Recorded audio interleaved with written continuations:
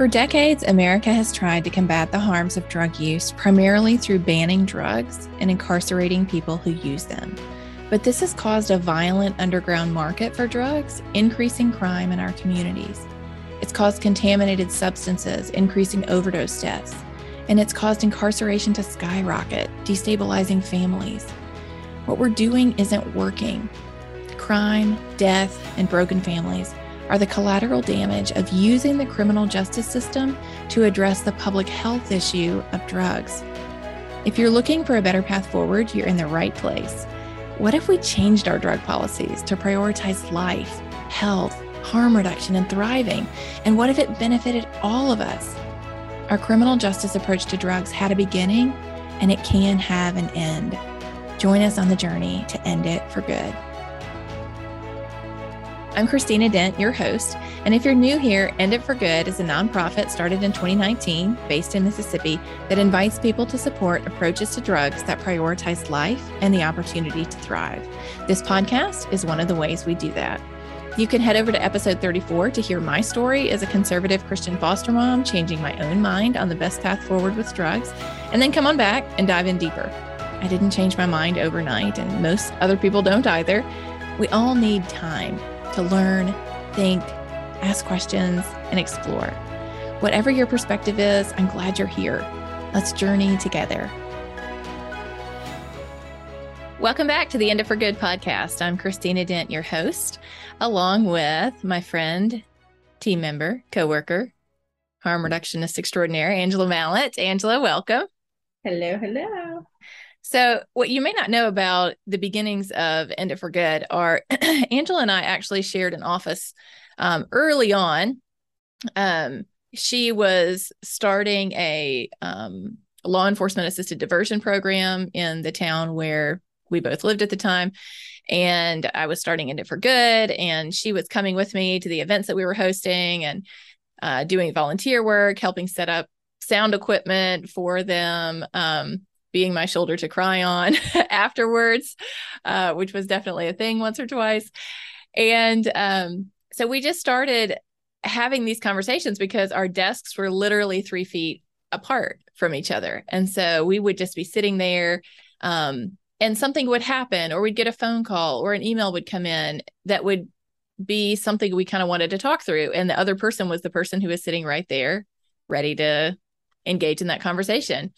And we were both working through lots and lots of questions about these issues. Angela is a person in long-term recovery, which you heard in her podcast episode, several back. You can go back and listen to that if you missed it. And both of us were, so I was a little bit ahead of her in changing my mind on drug policy and towards legal regulation. But there's so much complexity to that conversation, so many different ways that it impacts the world and people. And we had really different experiences, me having never even seen marijuana and Angela having been in recovery. And so these just being able to have these conversations. So a couple of months ago, we were talking and we just happened, I don't remember who mentioned it. One of us mentioned, it'd be really fun if we could take some of that conversation content and turn it into podcasts. I almost wish we had a recorder going in those early days. Been dangerous in that little bitty office. It could have been recorded. Yeah. Yes, that's true. But we did have a lot of great conversations just working through the questions that we had, the questions other people were asking us. And so we wanted to spend a couple of episodes going back to some of those core questions that we've worked through ourselves and that other people ask us. So Angela, ready to dive in? Let's do it. So the first one we wanted to look at is one of the things we hear most, which is what would the world look like if we legalized substances for adult use? We're never talking about legalizing them for children. So this is really for adult use. Similar, think about something like alcohol or tobacco. It's behind an age-restricted counter. There's potency and purity guidelines. There's all sorts of regulations that manage these potentially harmful substances that are already legal. So what would it look like if that expanded to more substances?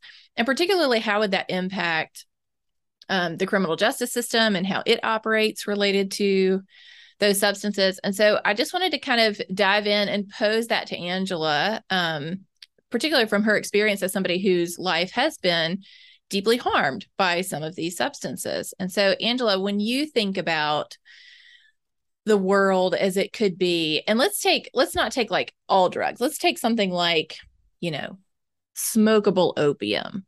Like, let's don't say heroin. Let's just say like what could be kind of a step towards legally regulating a low potency version of something that lots of people use. So let's just take like smokable opium, which used to be legal, and think about what would that world look like if that was legal again for adults to use. So begin talking through that. Let's talk through that. So I think about these things all the time. I think about, while I'm doing some mundane activity, I'm thinking through like, what would the world actually look like if substances were legal and people could access them? And because I have, my experience was problematic substance use. So I think about what does that look like for people like me who are struggling with some kind of trauma in their life, or they've gone through a hard time, and then the substance use turns into something problematic. Because that's the lens that I see things from, I'm thinking through like, would this be helpful for them? Would it be hurtful for them? So Christine and I wanted to talk through that on this podcast. So there's all kinds of opinions out there on what a regulatory model could look like for substances that are illegal right now. So something like opioids. If opioids were legalized, there's different opinions on how you would access them. Do the more low grade ones available over the counter, or more potent ones available in clinical settings? Lots of opinions on that. There's books out there about it. Christine and I are not the regulatory experts. What we want to talk about is, what does that look like in the lives of real people? And like, is it hurtful for them or is it helpful for them? So let's just kind of brainstorm and talk through that. So let's say, wave the magic wand tomorrow, these substances are legal, and let's talk through some scenarios of what it might look like for people who access them. So let's say someone decides like their preferred method of relaxation is using smokable opium on the weekends, right? They work during the week, they've got a professional career, and they don't like alcohol. Marijuana is not their thing. Their preferred method of relaxation is through smokable opium. And they do so non-problematically for however long. And so that's hard to imagine, especially for somebody like me, because I'm like, oh, if you're messing around with opium, it is not going to be good. Just hang on. It does not turn out well. But that's my experience. And that is not what the data shows is the experience of the majority of people in our country. Data shows that 90% of people who use substances do so non-problematically. And it's only 10% of people who develop addictions and problems with those substances. So we gotta hang on there, because I think that's, when I read that, I was like, what? That's insane. Surely not. Isn't it the other way around? 90% of people who use, drugs become addicted to them, and 10%. Now alcohol, I would have said alcohol, no, I can see where only 10% of people who drink alcohol have a problem, because I see the non-problematic use all around me.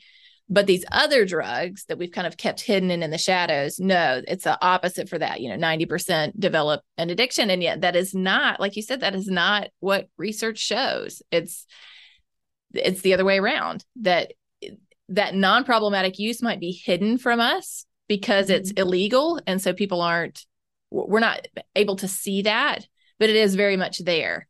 And that's pretty mind-blowing, but it really does reshape the way you think about risk versus, if I could totally see, if you think 100% of people who ever use any form of opium become addicted to it, like there's no way for you to imagine a world where any sort of legal access isn't just an absolute chaotic disaster. Right.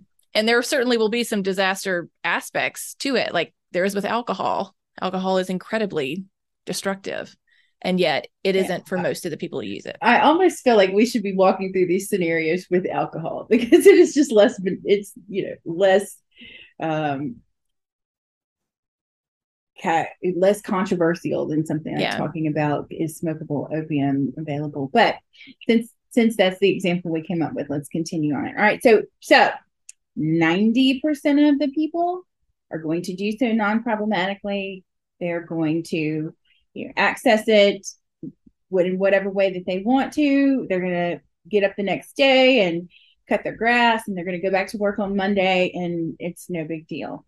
Right. But I'm a person in long-term recovery, and I'm an advocate for people in recovery. So I'm always concerned about how policies impact us and people like me. So let's talk through what it looks like for when use of these substances does begin to become problematic, right?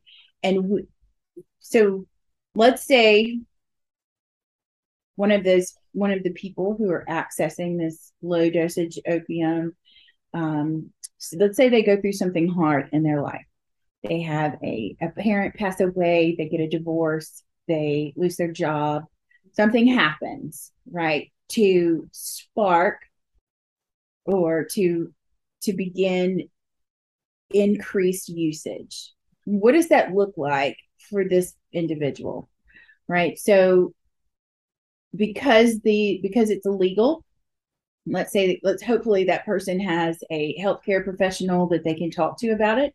So they go to their doctor and they say, look, I've been using this over-the-counter opium. I know that my use has increased. I see that. And I need to talk about it. I need to do something about it. So ideally, in a perfect world setting, the doctor would say, okay, well, we can switch you to a medication like buprenorphine or methadone if you would like to stop the opium use, or we can switch you to some other, increased form of this. But also, let's also get you in therapy and figure out what is prompting this increased usage. Now, that is making some really big assumptions that everyone who's using it has access to private healthcare, which we know is not the case for everyone in our country. There's lots of people who do not have the privilege of being able to go to a doctor whenever they need to, or they have insurance to be able to do so. But even if you are accessing some kind of public health care through a FQHC, which is a federally qualified health center, or a community health center, where they have sliding scale fees, in a world where these substances are not illegal and they're not criminalized, whoever your healthcare provider is, you can go and be honest about your use. You do not have to go in fear of being kicked out or the police called on you because you're disclosing that you're using this substance. And I think just that, like, the space to be honest about the substance use and why you're using it will go. I think that will completely change the tone of the conversations around substance use and access to care. Hey friends, this podcast is just a part of the work we do at End It for Good, inviting more people to this conversation on changing the way we approach drugs and addiction. We want strong families, safe communities, and policies that uphold the dignity and value of every single human life. If you're not signed up for our monthly newsletter yet, head on over to enditforgood.com, scroll to the bottom of the page, and sign up. You'll get all the info on the rest of the work that we do, including live events, and it'll get you plugged in to the End It for Good movement. So for people who haven't experienced a substance use disorder and had negative interactions with healthcare providers around that, I think it is hard. It is easy for somebody like me to think, well, just go talk to your doctor. Like, surely doctors of all people know that this shouldn't be stigmatized because they're healthcare providers. This is like this is what they do. And yet I hear from people over and over and over again who are in recovery or still struggling, that as soon as they disclose that they have in the past or are currently struggling with a substance use disorder, they're the vast majority of them have the experience that they are immediately treated as like they've got leprosy, or they, maybe that's at best. Like at worst would be like, you are a terrible person, not just you have a terrible thing and I don't want to kind of be close to you, but like, oh, you are one of those people. And the quality of care, the respect from healthcare professionals is like immediately down the toilet. And I think probably there's a lot of reasons for that. I was talking with a guy who's he was an EMT for a while. He's a nurse practitioner, and he worked in the ER for a while. And he was like, the challenge is when you work in the ER day in and day out, and you just have the same people coming in all the time who are addicted to drugs, and they're trying to get drugs from you because, it's, if they can get them from you, then they might have to pay for them, or it's, safer than what they get on the street or cheaper than what they get on the street or whatever.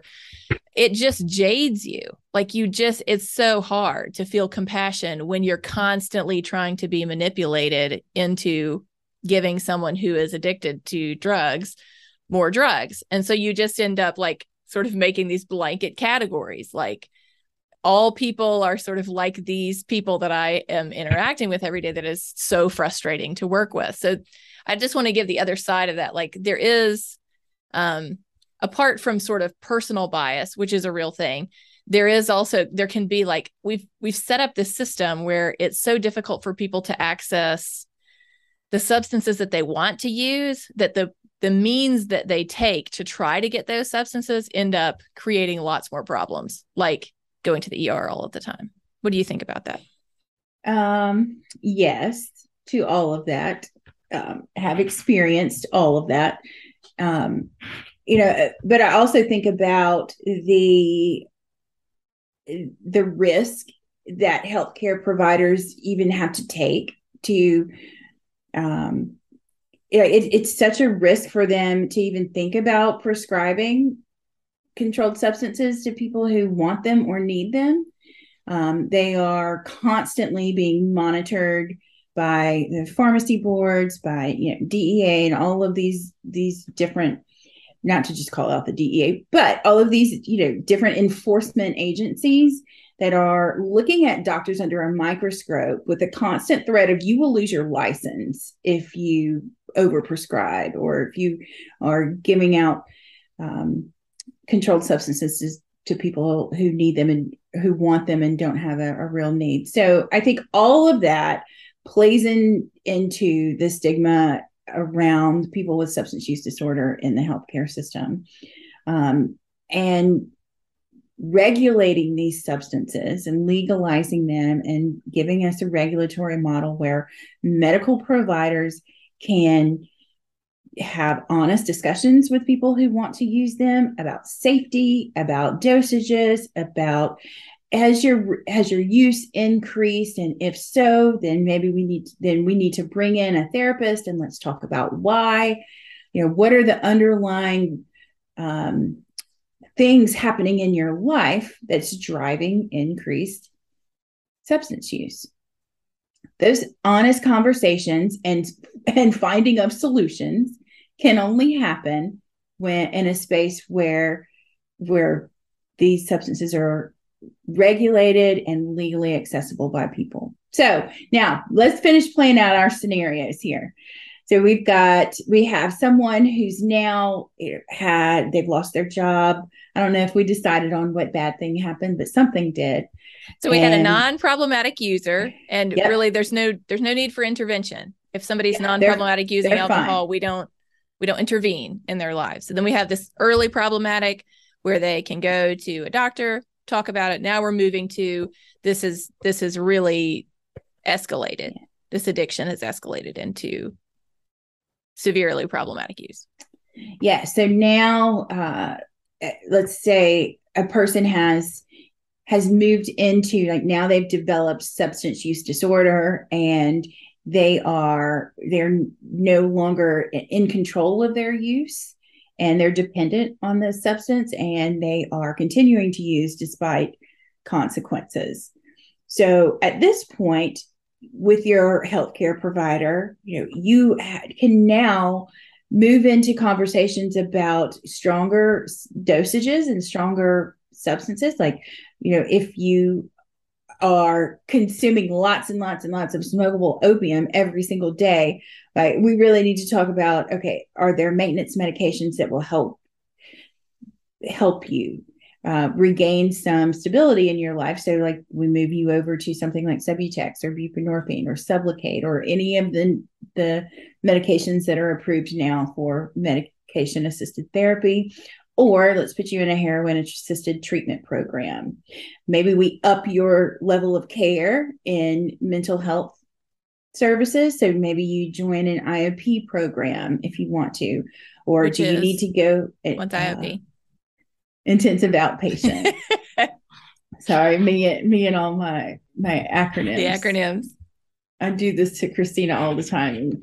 Sometimes she stops me and sometimes she just looks at me crazy because she has no idea what I'm talking about. No, I've learned all of these, but I know most people don't know because I didn't know when I started out. So people start throwing around acronyms and you're like, oh dear, I don't know what's happening here. So, you up their level of care. All right, so let's talk about costs. Who pays for this stuff? Who's going to, if a person has moved into non-problematic substance use, if a person's moved into problematic substance use and they are not functioning in their daily lives and they need increased services, where does that cost come from? We know, like right now, today, our mental health and treatment system in our country is just standing on barely one leg. It's so under-resourced and it's so underfunded. But, I would like to think that if we reallocated the resources, the existing resources we have in our country right now, like not new tax dollars. I don't want to pay any new taxes, Christina, but we take the existing drug intervention dollars that we have and we shift some from the enforcement category over to the prevention and treatment category, then we should have plenty of resources to be able to provide services to people who need them. So, and it's really not even just the drain, like we're already paying just in other areas. So when you have people that are going to emergency rooms every single day, there is a literal cost to that yes. People are paying. Taxpayers are already paying that in a lot of different ways. It may not be. So we hear a lot of people say, well, I don't want to pay for treatment. Well, that's fine if you don't want to. There are lots of different ways to offer what people really need that's going to help society as a whole. That could be through nonprofits that offer it. It could be through, publicly funded things that are already publicly funded. Or it could be through moving some of that money from enforcement, like you said, towards prevention and treatment, expanding some of those resources. So it's not, I think people automatically think there's just one solution, and it's, put a new tax on everything and just send all that money to your local, public, whatever. But that's just not the case. There are lots of, like, I was just at a conference and I heard the founder of the Phoenix, which is like this like national recovery organization that uses physical activity to build recovery and offer this recovery community to people. Yeah. And it's so they fundraise for that. Like, people don't pay to be part of that program. They fundraise from people who have a vision for, hey, let's allow people who have lived experience and have found something that has worked for a lot of people to offer that to more people, because this helps build a society. And this is a better way to handle addiction than it is to, for a lot of people giving to them. They don't want to give it an extra tax dollars. They want to do it through something like the Phoenix. It's just nonprofit. They, they're going out and raising money. So there's lots of different ways for things to be funded. It isn't necessarily that there's just one way. But it's really important to just own the fact that we are already paying for the problems that we're not addressing in the right way. We're just paying for it in other areas. We've got massive workforce strain from not just from people who are struggling with an addiction themselves. But I talked to one mom whose son had an addiction, and she like specializes now in speaking about the drain on family productivity, like family members of people who have a substance use disorder.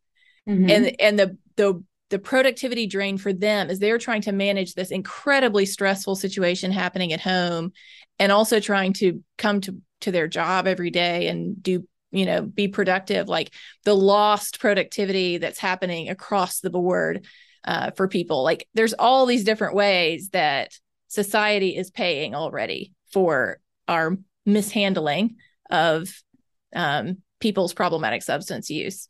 And we got to own that at the same time that we're trying to develop a better model. It's not that we're in like a neutral state right now. We're already paying like in all these different areas. We just want to see, could we pay less if we actually put the money and the resources in the right area? Yeah. And I don't want any of my law enforcement friends who are going to listen to this podcast to get mad at me. I'm not just saying, I'm not saying we, just take resources and funding away from enforcement. What I should have said is we shift some criminal justice response, the funding that goes with criminal justice responses, and move it over into prevention and treatment, not just enforcement. Hey friends, you may be listening to this and you're new to this conversation, or you don't agree with our perspective, and that's fine. You're welcome here. But if you agree and you want to know what you can do to spread the movement, head over to enditforgood.com/2 minutes. That's the number 2 and the word minutes, and sign up for our weekly 2 Minutes for Good email. It gives you one thing to do in less than 2 minutes to expand this conversation. You're busy, and this is a quick way to make a difference. Because if we're not arresting people for possessing these substances anymore, that is freeing up that, like, there's and not just for possessing, but if we're allowing the markets to operate legally. Prosecute, right? We're not prosecuting, because just arresting is like a little bitty, minute amount of dollars compared to the larger portion of funding that comes along through the prosecuting and incarcerating, yes. All of that. The whole thing. If we're not doing that anymore, then there are freed up resources that can now be moved over into prevention and treatment. So, but that's not to say that the criminal justice system is not still needed. It is absolutely still needed. Absolutely. In a world where substances are legalized and regulated and accessible, because that 10% of people who do develop problematic substance use disorder and are not able to access healthcare, not able to access, or for whatever reason, it leads into like, this is a problem and they're committing crimes to feed their substance use. So what happens there, right? Because that will still happen. There is no magic wand that's going to make that go away. We are not living in delusion we don't think that. We know that that's still a case. And so this is why I'm such a big fan of things like intervention courts, because I think once we get to this point, there are programs in place that can really help individuals who are problematically using and committing crime. So what's that look like, Christina? So now we've gone from, all these different levels of substance use to now someone is in full-blown chaotic substance use, and they are, committing theft or assault or some kind of crime where they are endangering or hurting others or stealing from others to feed their addiction. Driving under the influence, domestic violence, right? So there is absolutely still a need for criminal justice intervention in these cases. So so let's say that happens. What's the scenario? Think of one for us.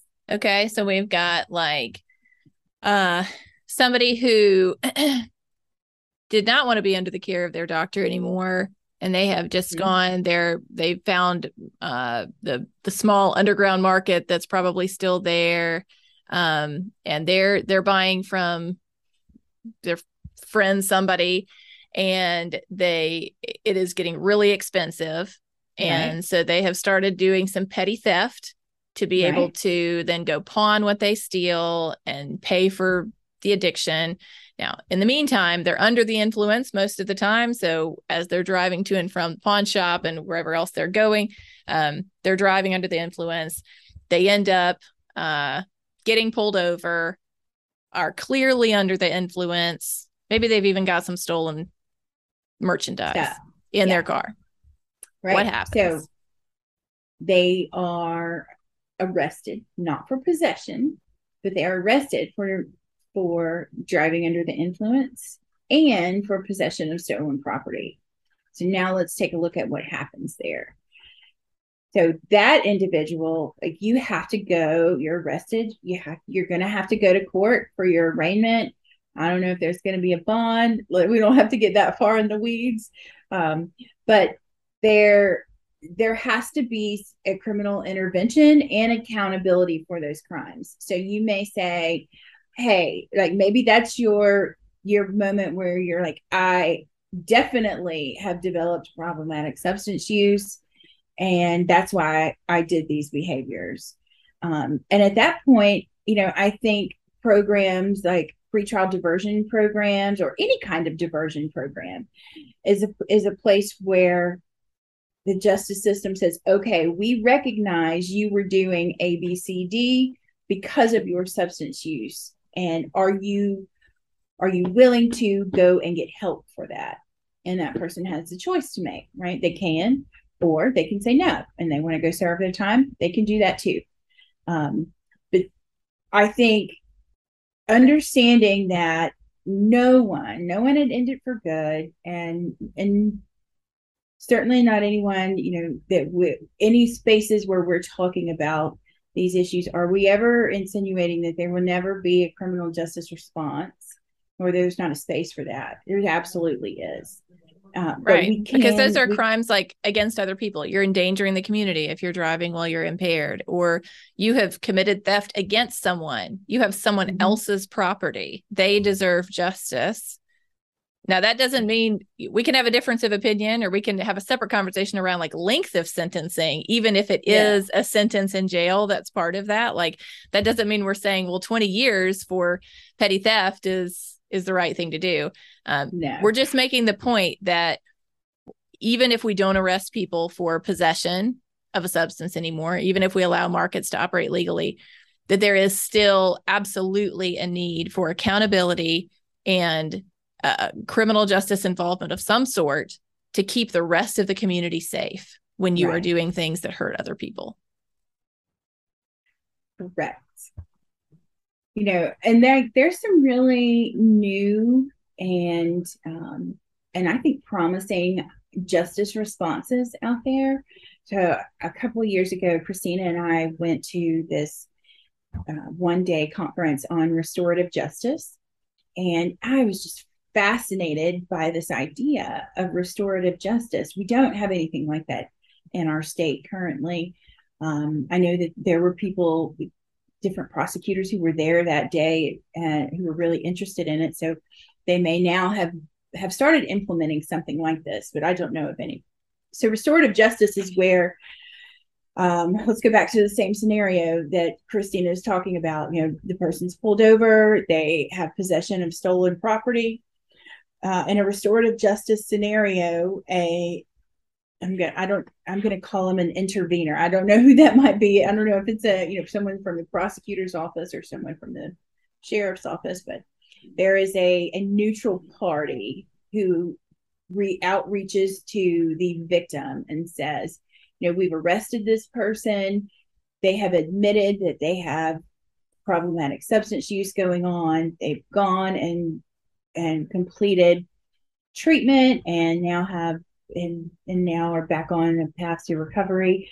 Do you have any interest in discussing what justice for this individual looks like? letting both parties play a role in what does accountability look like for the crime that you committed against me. I think that just brings so much opportunity for people, so much opportunity for growth, and so much opportunity for our justice system to improve when you're letting both parties come. I've never been in those scenarios, but I do know that I carry a high value for compassion for people who have made mistakes, because that was shown to me once before. And they've also, where they've tried restorative justice approaches, and there are countries like Japan that has a very much of this model where the victim is the center of the justice conversation, not the state.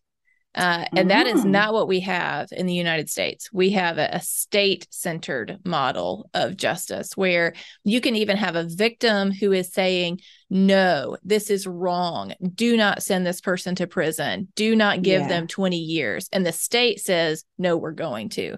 And that to me is like, that just seems so wrong to me, that crimes are committed against people. That's the state is sort of the enforcer of justice, like making sure that the power is there to provide justice for people. But I think we have sorely lost our way when the victim's voice is not listened to because, whatever, there's a prosecutor who thinks something different. That I think we have lost the center of the whole conversation. The whole point of that law should have been that the victim gets justice. Right. And restorative justice recenters that victim voice to say, are you open to having a conversation with the perpetrator? And are they open to a conversation with you? And what they found is that victim satisfaction in justice is much higher using this model, where they have an opportunity. Maybe they don't take it, but they have an opportunity to, have a moderated conversation and have a voice in what actually happens and how they feel that justice is done, what's going to help them have closure. So it's really promising. There are other ways of doing this than we have done. One of the most profound things, we'll wrap up. I heard someone talking a couple of years ago, and they said, when you look through the history of the world, you see all of these leaps forward. It used to be there was no sense of human dignity or, the laws that protected vulnerable people. That used to just be not a thing at all. It was just the strong survive, period, end of story. So you have all of these different seasons of humanity where if you could go back to before those things were brought in, people were no, this is the best way the world can be. And then you have this leap forward and you're like, oh my goodness, I can't believe we used to live in that world. What were those people thinking? But then you go along, 100 years, couple hundred years more, and you make another leap forward and you're like, oh gosh, they were living in the dark ages. I can't believe they didn't see the light. And so, the person was saying, is it so crazy to think that there are ideas out there that we haven't implemented yet that would be another massive leap forward in human thriving and flourishing and decreasing harm and suffering? The crazy thing is to think that we have somehow arrived at a utopia today that all of these previous seasons of human existence just hadn't gotten to. That takes I'm smiling. It's a massive amount of pride to come to that place that we've arrived. This is it. This is the best it is. This is absolutely not it. Did you watch the documentary that I suggested called We Rise Up? Or We Will Rise? No. You have to watch it, Christina. You have to watch it. It's on Prime. It's called We Will Rise, and it's talking about exactly what you've just said. We have gone throughout history, these seasons of frustration where societies are there's all these challenging problems, and then there's a growth spurt, and you go through that growth spurt and you look back and you're just like, oh my gosh, that was the dark ages. And so in this documentary, it talks about we've got all these social issues plaguing our world right now, but we're on the cusp of growth. We're right there. We have the capacity, we have the technology, we have the connectedness. Our world is more connected than it's ever been. And like we're just right on the cusp of this growth spurt, and it makes me just so hopeful. I'm ready for it. So I'll leave you listeners with the thought of somebody said to me, this is probably a year or two ago now, that they felt like, future generations are going to look back at where we are now, and they're going to be mind blown that we ever handled substance use as a criminal justice issue. It will seem foreign to them. Like, how could you have not seen? You even had the research that said this is not about terrible people wanting to go out and destroy their life or their family or their community. Like, you had the research.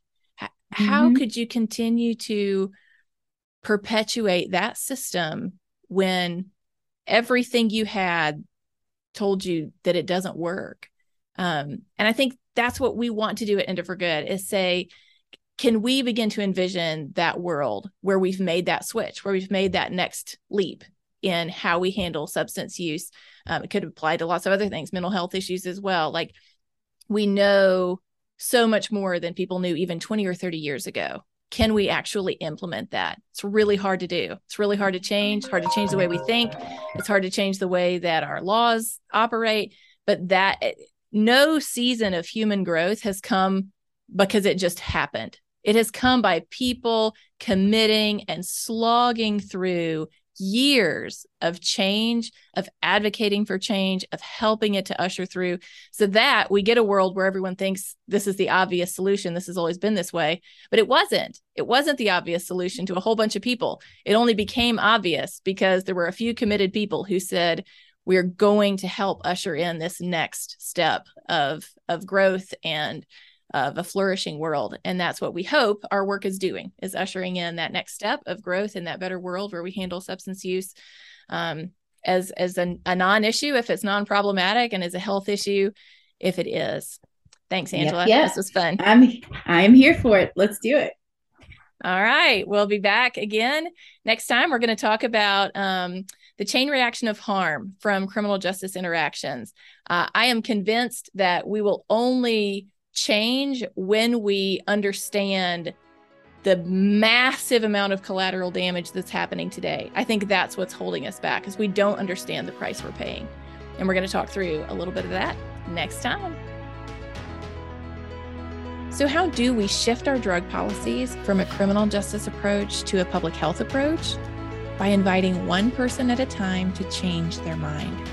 Changed minds are the catalyst to changed laws. But many people are only willing to have this conversation when they're invited to by someone that they trust. That's you. Invite your friends, coworkers, other people in your circle of influence to consider a better way. At End It for Good, our hope is that people who hear will become people who tell. Start a conversation and join the movement to end it for good.